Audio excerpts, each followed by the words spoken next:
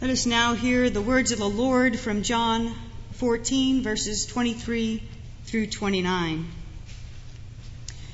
Jesus answered him, "Those who love me will keep my word, and my Father will love them, and we will come to them and make our home with them. Whoever does not love me does not keep my words. And the word that you hear is not mine, but is from the Father who sent me. I have said these things to you while I am still with you. But the Advocate, the Holy Spirit, whom the Father will send in my name, will teach you everything and remind you of all that I have said to you. Peace I leave with you. My peace I give to you. I do not give to you as the world gives. Do not let your hearts be troubled, and do not let them be afraid. You heard me say to you, I am going away, and I am coming to you. If you loved me, you would rejoice that I am going to the Father, because the Father is greater than I. And now I have told you this before it occurs, so that when it does occur, you may believe." This is the word of God for the people of God. Thanks be to God. Today's passage is one from John's Gospel that we have been looking at for the past 3 weeks. And this one today is particularly one that I like a lot for several reasons. And it's a culmination of some of the things that Jesus is saying to his disciples, getting them ready for when he will be leaving them. This whole chapter has several themes, but there's one theme in particular that he begins with in the first verse of this chapter 14 that says about keeping our word and keeping his word. There's two ideas here. Do you remember when a handshake really meant something? Back in the day, business transactions were often conducted with a simple handshake. There wasn't the need for a contract or a written verbatim of what was agreed upon, and the handshake meant that each of the two parties would keep their word. Times change, I suppose. That still is the case in some places, but today the world has changed a lot. Keeping one's word is an ethic and a moral that sometimes the world just doesn't adhere to. And so when you come across somebody who keeps their word in our culture today, that seems kind of odd and different. Because a lot of people say a lot of things, but they don't always keep their word or back up the words with their promise. So when Jesus says to keep your word, he means it. How many times have you made a promise that you couldn't keep? Me too, Cliff. Too many. You know, sometimes I catch myself in the midst of making one of these promises, and it might not be a big giant thing, but in the midst of saying this is a promise in a way, I realize the importance of those words, and I say to myself, well, by golly, Bob, you better keep these words. Because if we're not a people, if we're not a person who keeps our promises, then what are people going to believe about what we say? Or believe about us? We make big promises, like when we say, I do, right? But we also make other promises that aren't so big, but they are no less important. If we make a promise to somebody else, then we ought to keep that promise. We know that whenever God promises us something, God is good on that word. Back in the day of Noah, after the 40 days and 40 nights of flood, God said to Noah's family, I will never flood the earth like this again. And He set the bow into the clouds, into the sky, as a marker of that promise. And God's word is sure and true. Are our words sure and true? I am sure that many promises are made with good intentions, but we should be intentional about keeping those promises. So, really, that old saying that a man or a person is only as good as his or her word is very true, I think. What we say and how we back up those sayings and promises are critical. Jesus says that if anyone loves me, he will keep my word. Now, Jesus was a man of many words. There's a lot of words we have of Jesus. If you have a red letter Bible, you see all the red letters in your Bible in the New Testament of what Jesus spoke. And there are a lot of red letters in the New Testament, the four Gospels. Words of Jesus that we attribute to Him. If anyone loves me, he or she will keep my word. So, first of all, we have to know what those words are, don't we? We can't keep what we don't know. So we have to learn what are, in fact, the words of Jesus if we intend to keep them. But it doesn't stop there, does it? My Father will love you and will come to you and make our home with Him. That's a promise once and for all. You know, I've been thinking a lot about timelines lately, and I know my timeline from the cradle to my point in life now, but I've been thinking about my dad a lot lately too, and I knew a part of his timeline. He was already an adult when I got to know my dad, but I saw him in his last years, and I think about the timeline in my human vision, but sometimes we think about God's timeline, and God's time being different. Our loved ones are with God, those who have passed and gone on to glory, and they are continuing to keep the words of God in heaven. If anyone loves me, he or she will keep my word. Nobody ever said or promised you, I hope, that being a Christian was going to be easy. Just because you become a believer doesn't shield you from the stuff of life. Doesn't protect you from bad things that happen along the way. Just because you're a Christian. But the promise is that whenever we go through the ups and downs of life, we're not alone. That God is there for us. And God always keeps His promises. I love the promise of this verse. The very last two lines. So that we will be home with God. I think of Walter today about that. As Kirsten said, we know what he wants. To be with Hilda again. And we can pray for that. And we are. Even as hard as it is for us in this life to let go of someone, sometimes that God's timing is perfect for an individual. And we don't always understand or see it. Hindsight's 20/20. But when it's happening in the moment, it's much harder to understand and see. But the promise of this verse is powerful in my opinion. Anybody remember this image?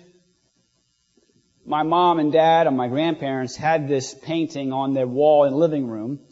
And so when Denise and I got married, somebody in the family gave us a gift of this same painting. And I'm embarrassed to say that because of the wall it's been on for these 17 years, it's really starting to fade.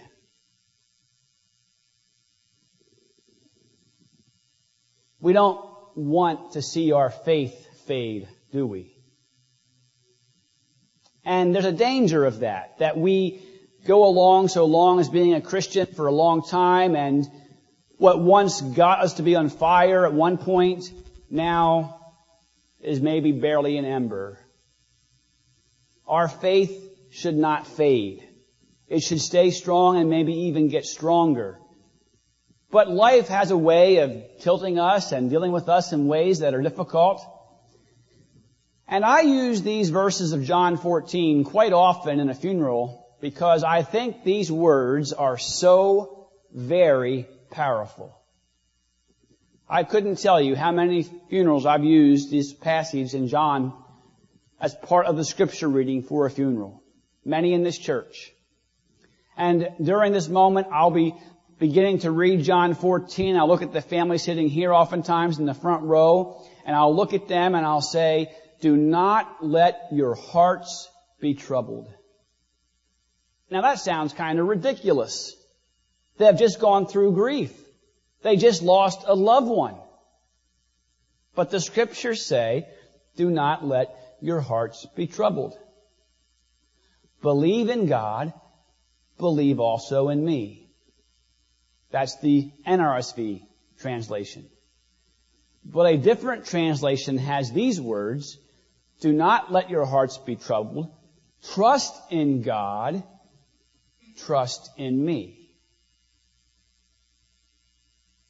If you have any money in your pocket, we just had our offers, maybe you don't have any in your pocket left, but if you have any money in your pocket, there is a statement that says, in who do we trust? It's on our currency. Is it on your heart? Is it on your soul? Is it in the language of your faith? It's in your money. It's right there, plain and simple. The words are there, inscribed on every piece of currency. In God we trust. But do we? Now it's easy some days to trust in God, but some days it's not so easy. We can't let our faith or our trust fade. Believe in God. Believe also in me. Many times for a new Christian who begins to journey in the faith, we'll recommend for that new Christian, that new believer, to read the Gospel of John. It's not the shortest gospel. It's not even the easiest gospel to read. But John's gospel talks a lot about our faith and belief in Jesus. It's, in essence, the theology of the Christian faith in a nutshell.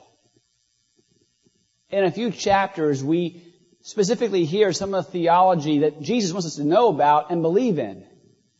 So all of John's gospel, from John 3:16 and other verses like that, to this passage in John 14, and throughout the whole gospel, you could say is God's love letter to us.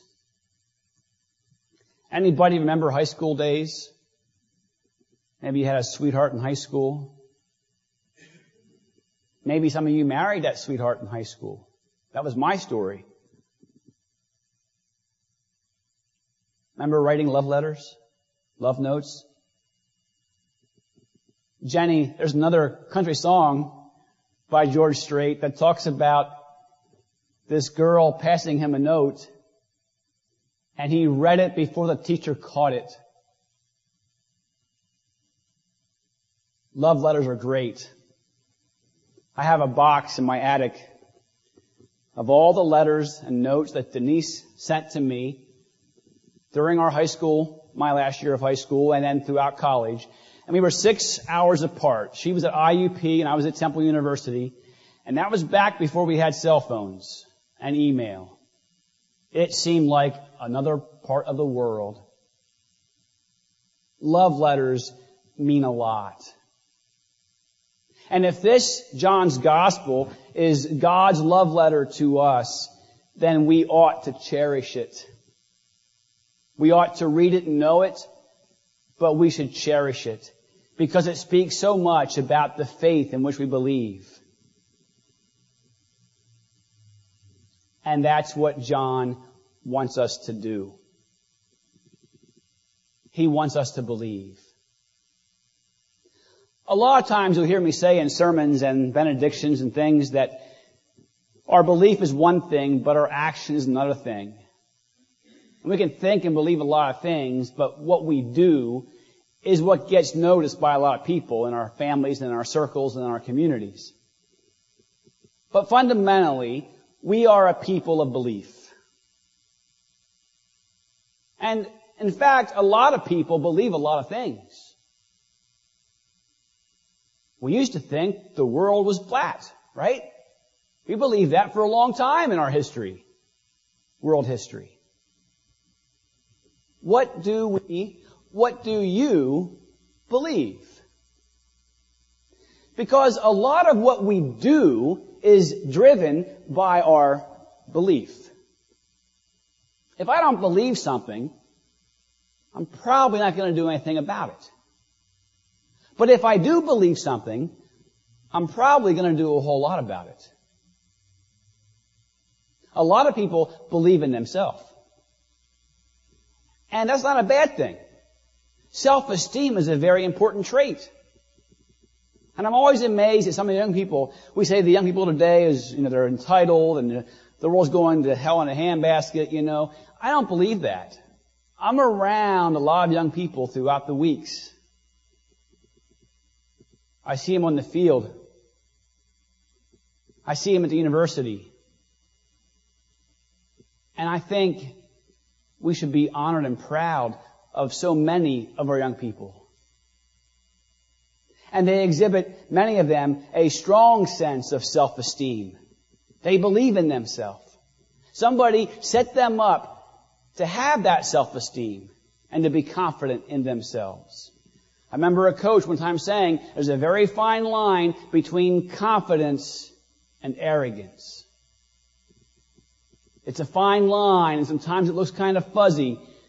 But I believe that we have a lot of young people who have great self-esteem. What do you believe? What drives your actions is often the things that we believe. If I don't believe in something, I'm probably not going to do a whole lot about that topic. I believe.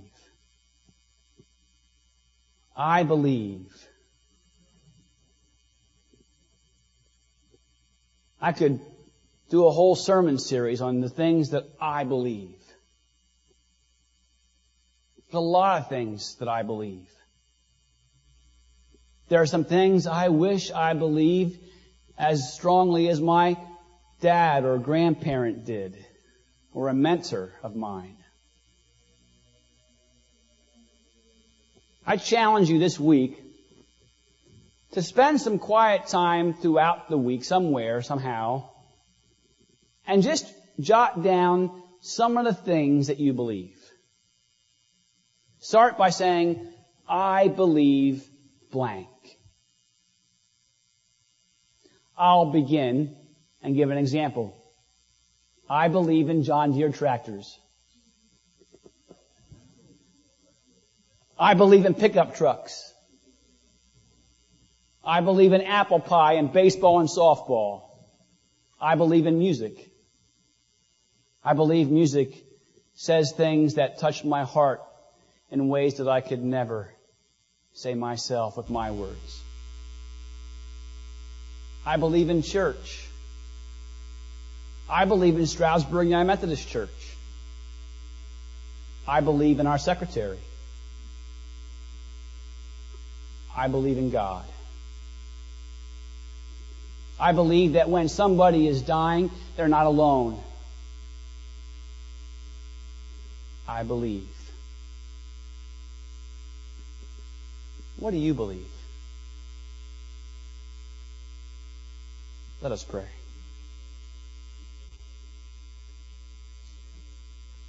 God, we thank you for John's Gospel and for these words of chapter 14,